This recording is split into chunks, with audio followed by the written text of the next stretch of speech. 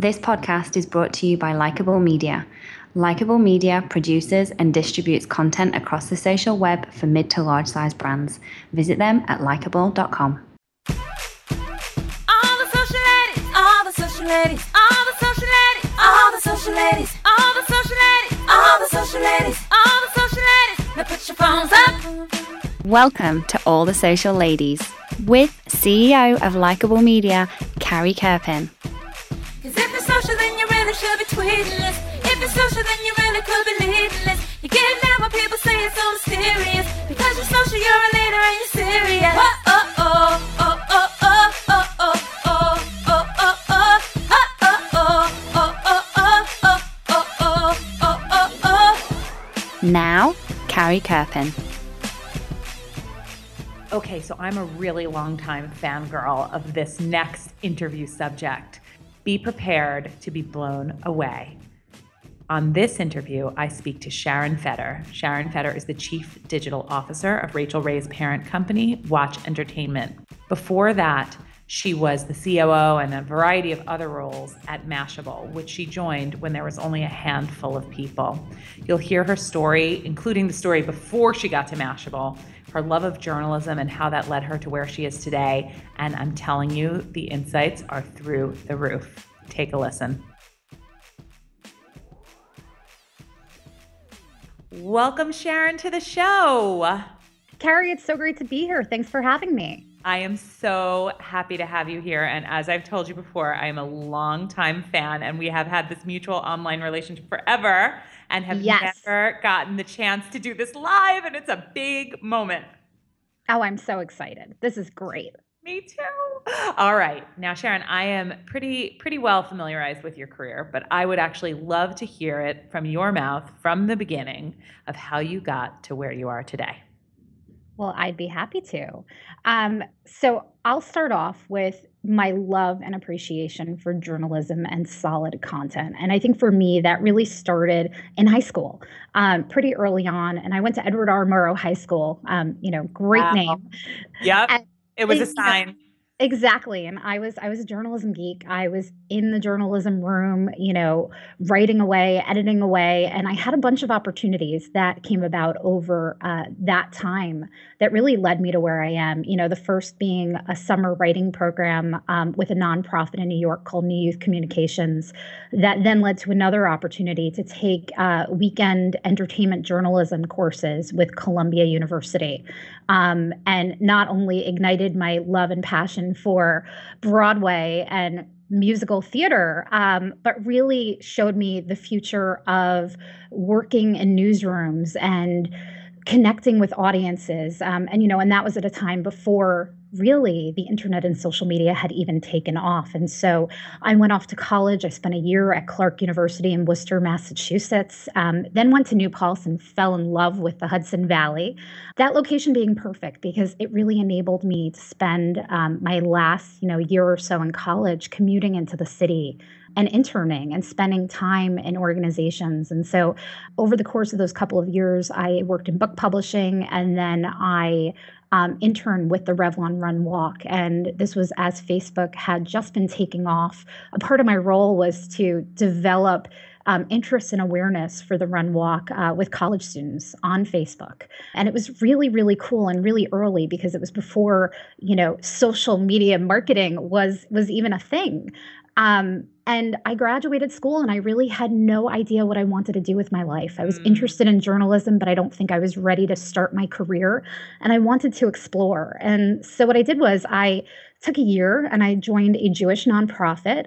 Ironically, I actually spent that time traveling and helping to create online content and also journalism conferences for Jewish college students, which was a really, really fun time. And then segued because in a transition that made absolutely no sense, but is actually been very helpful for my career. I went to a media agency. I went to Media Edge. Wow, my thinking being, this I didn't know. Yeah, I had been at Media Edge. I was a print planner, and I had just loved magazines. I grew up obsessed with magazines. My dream was to become the managing editor of one. And it was such an interesting experience because it gave me this tremendous exposure as a very junior business person. But it was also at the start of real dysfunction within the print space. And so I started to see, accounts becoming smaller and smaller, and had to make some real decisions. Was I going to continue within print? Was I going to transition into digital media, which was a really interesting option? Or was I going to try something new? And I ultimately decided to try something new. And I found myself in startup PR. And, I would really label this part of my career as the discovery and exploration phase, because, I hadn't had much exposure to these areas, and I thought that there was a lot to learn. And so within startup PR, I worked for a fantastic agency called Brew, and I had a lot of fun learning all about, what was happening in the space. I mean, in 2007, there was a lot of activity. Of course. In the time for startups, that was the time. That was the time. And I started to get kind of envious. I felt like I was on the wrong side of the table. Wow. And I had been at the time, and this is where things get very interesting, helping my boyfriend, Adam, with a startup he had just joined called Mashable. And I would go to their events and I'd help with little things, make suggestions here and there for editorial and PR. And they knew that I was itching to do something else. In fact, I thought, maybe I'd gain some experience helping them and I'd write a book. I was very interested in writing books at the time. And, they said, well, why don't you join us? Why don't you help? You'll build some things here and then you'll move on and you'll do your book thing. And I thought, great. And I had absolutely no idea what I was getting into. Sharon, how many people were there at that time? It was a handful of us. It was, fewer than you count on one hand. Oh, okay. And it was phenomenal because there was this core team of Adam Ostro, Adam Hirsch, and Pete Cashmore. Yeah. And, they took me in and they taught me, how to navigate a CMS. And, they let me start to make plans, to say, well, what if we were to do things this way? What if we were to do things that way? And really what they allowed me to do is create some infrastructure for the editorial team. And before I knew it, it wasn't a part-time job and it wasn't a passing thing. It was me creating the infrastructure for editorial and then community and then native advertising and then HR. And it kept growing and growing. And it was incredible because it was exactly the thing that I had craved when I was in that PR job. I just wanted to be building and I wanted to see all these ideas turning into things that other people can touch and feel.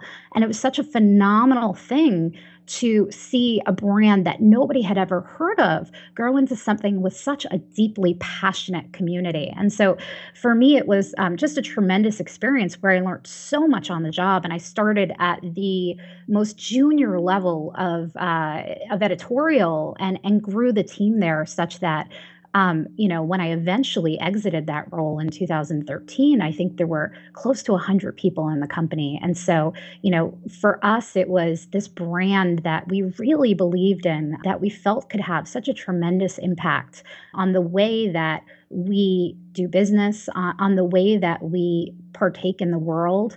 We, during that time, created these partnerships with people at the UN Foundation, at the 92nd Street Y, so that, the programs we were building could have this actual touch point with people all over the world. And I know that you and I, well, we didn't meet in passing. We were at the same event. We were at the Well, of social course I was there. But Yep. you weren't talking to me at that event, so why don't you share that story? So the story is that Adam and I actually continued to both work at that same company in different roles for many years. I went on to be managing editor at that point, and I thought I was just going to one of our conferences, but it turns out he was proposing to me on stage, which was a phenomenal moment in time. A little embarrassing for me as well. Oh no. It was, as somebody who was in the audience, it was a moment that was so genuine what I loved about it, Sharon, was that it was yes, it was in front of everybody, but it did not feel showy, or it was just such a pure moment. I will never forget it. And I've actually seen public proposals. I thought it was so genuine and so beautiful. And just in the context of growing this company and being a part of it together, like it was really, really inspiring and beautiful. Well, and I think that's the thing that company was and continues to be so much a part of our lives. You know, we really worked heads down for so many years to build it into what it is. You know, and I'm so excited to see it continuing to grow and take new direction. For me, one of the most exciting points of that was this growing partnership that we developed, like I said, with UN Foundation 92nd Street Y. And one of the things that developed there was Giving Tuesday, and it's this global day of giving, which happens right after Thanksgiving. And that's actually something that I've continued to work on in my job with Rachael Ray, where we're able to give people the tools, give nonprofits the tools and companies the tools to give back on this global level and help people really explore the causes that they care so much about. And so moving into, I'll give you the short version of the career. So we built the company. I loved it. I went from, managing editor then to publisher, and developed our native advertising programming, developing how our, advertising, can be wrapped around community and content and events. And then, found myself in the COO role, and I absolutely loved it. But, I decided there was this point in time where this company had become my entire life. And I was very, very eager to see what was happening outside of the company and learn this broader skill base. Especially because the level of energy happening in the industry at that time. And I decided to eventually leave, and I found myself at Rachael Ray's holding company. And it was our president and COO who had recruited me into this role. And, this was somebody with an incredible background as an investment banker. He had been running the portfolio of 12 different businesses across media, manufacturing, and philanthropy.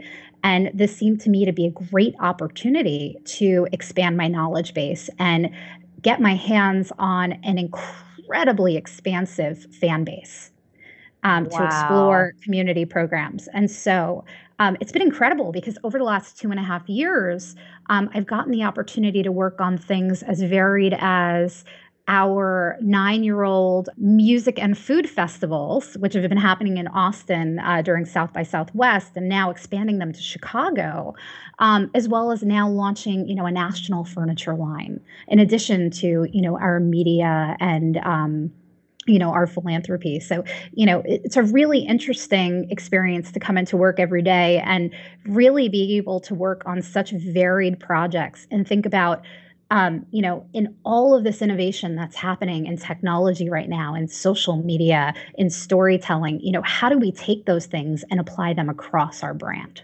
In listening to your story, I mean, both with Mashable and now at Watch, you really are responsible for launching new things, whether you were at Mashable with a handful of people doing this at a long time ago, or now launching new things using digital. What do you think goes into when you're like launching the new furniture line, you're saying, or anything along those lines? What do you think goes into a successful digital launch? I mean, I cannot imagine what it must have been like being at Mashable when that was growing like that. And I'm sure it's a little bit different when you're doing something like a furniture line. But what are some of the commonalities you see in terms of a digital launch and what goes into making it successful? Sure. I think so much of it is understanding your audience or your consumer base and what it is they're looking for. I think whether you're talking about the media industry or the manufacturing industry, you're really talking about catering to people and their needs. Mm-hmm. And so, whether it's at Mashable and developing a new content vertical, are you creating something of value that appeals to the readership that needs to consume it and find that it's useful to them, as well as the advertiser that's essentially funding it. And, if you're manufacturing, are you creating a product that this this consumer is going to want to buy. And I've been very lucky because at the end of the day, the core products that I've been working with across both companies have been incredibly solid. They've been on trend. They've anticipated those needs, and so that when it comes to marketing them from the marketing side of the company, we know that's taken care of. It's about articulating that value and making sure that our distribution is in place such that we can articulate that value. And so for us, whether it's media and making sure that we are promoting the launch and the stories, or manufacturing where we have all of our media partners ready for that launch, and now it's a matter of the assets. And so, how are we telling the story of this part of the business? And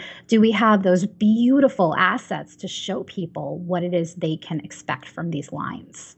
So it's really about adding value, making sure that you're adding value, and then making sure that you're showing that value in the appropriate, not only format, but place and time, and making sure that you're reaching them. Exactly. Yes. So under Watch Entertainment, you have a lot of different products, a lot of different things that you're marketing. Do you, when you're sharing the information on social media, does the approach differ by what it is that you're promoting? And if so, how? Yeah, so I think that, there's a couple things we think about, right? One is there are different areas of our portfolio, and different media areas of our portfolio might have varying audiences. And so one thing might resonate more with one audience than the other.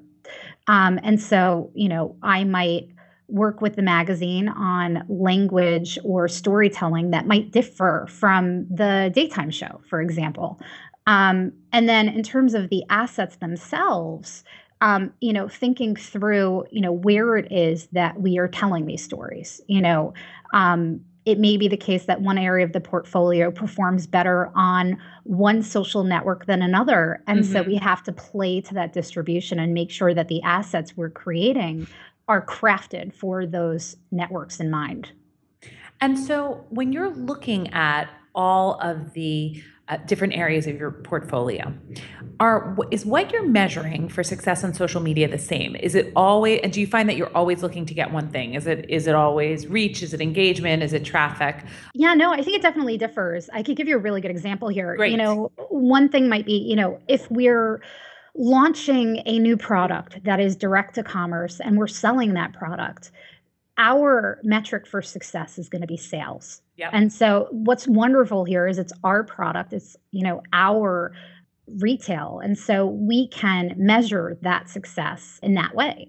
But if we are at Feedback, our music festival, and we've introduced Snapchat filters, for example, we're not going to be measuring, we're not going to be measuring very much if we're right. Snapchat is a great example. Yeah.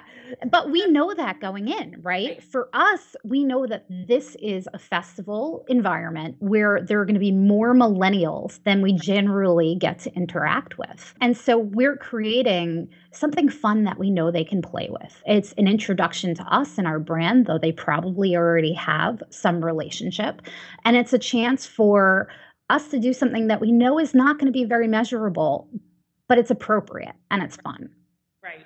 Not always as measurable, but certainly very memorable, I think. Exactly. Yeah, I really think that taps into something at live events that we haven't seen in a long time. I think it's pretty incredible, actually, to watch. Yeah, absolutely. And then, there's another side of this too, which is we're not always selling product. We're not always just having fun. There's a middle ground, which is, we're creating content and we want that content to reach our fans. And so, of course, scale and likes and favorites are a huge part of that. Generally growing that audience base is going to be really important. So you obviously have been immersed in this space a long time. When you get home and it's the end of the day and you and Adam are there and you're at home, are you on social media or are you off? And obviously, I know you're home with the baby too. But sometimes that even adds for more. You could be taking more pictures and sharing them. But are you on or off at home? Do you turn it off? It's a real mix. We used to have a no phone policy at dinner, which is mostly my fault because I'm very distractible. Okay. And now that no phone policy is essentially a joke because at dinner we're with our daughter Bella, Right. and we take these hysterical videos because her course. favorite thing ever is food. And so if we're at dinner, we're likely taking pictures and videos and capturing that time with her. Outside of that, a lot of our time at home is spent catching up on the news, reading our feeds, looking at Facebook, seeing what people are sharing. For me, a big part of that consumption personally is Facebook and Snapchat. I know for Adam, a big part of it is Reddit and his other feeds. So there's definitely a difference in the way we consume and where we consume. But the point is you're both consuming. Oh, we are definitely. Lots and lots. Yes. Content consumption at all times. I absolutely love it. And Sharon, where should people connect with you if they want to connect or tell you what a great job you did or have any questions based off of the interview? They can connect with me on Twitter or LinkedIn. I am Sharon Fetter on both.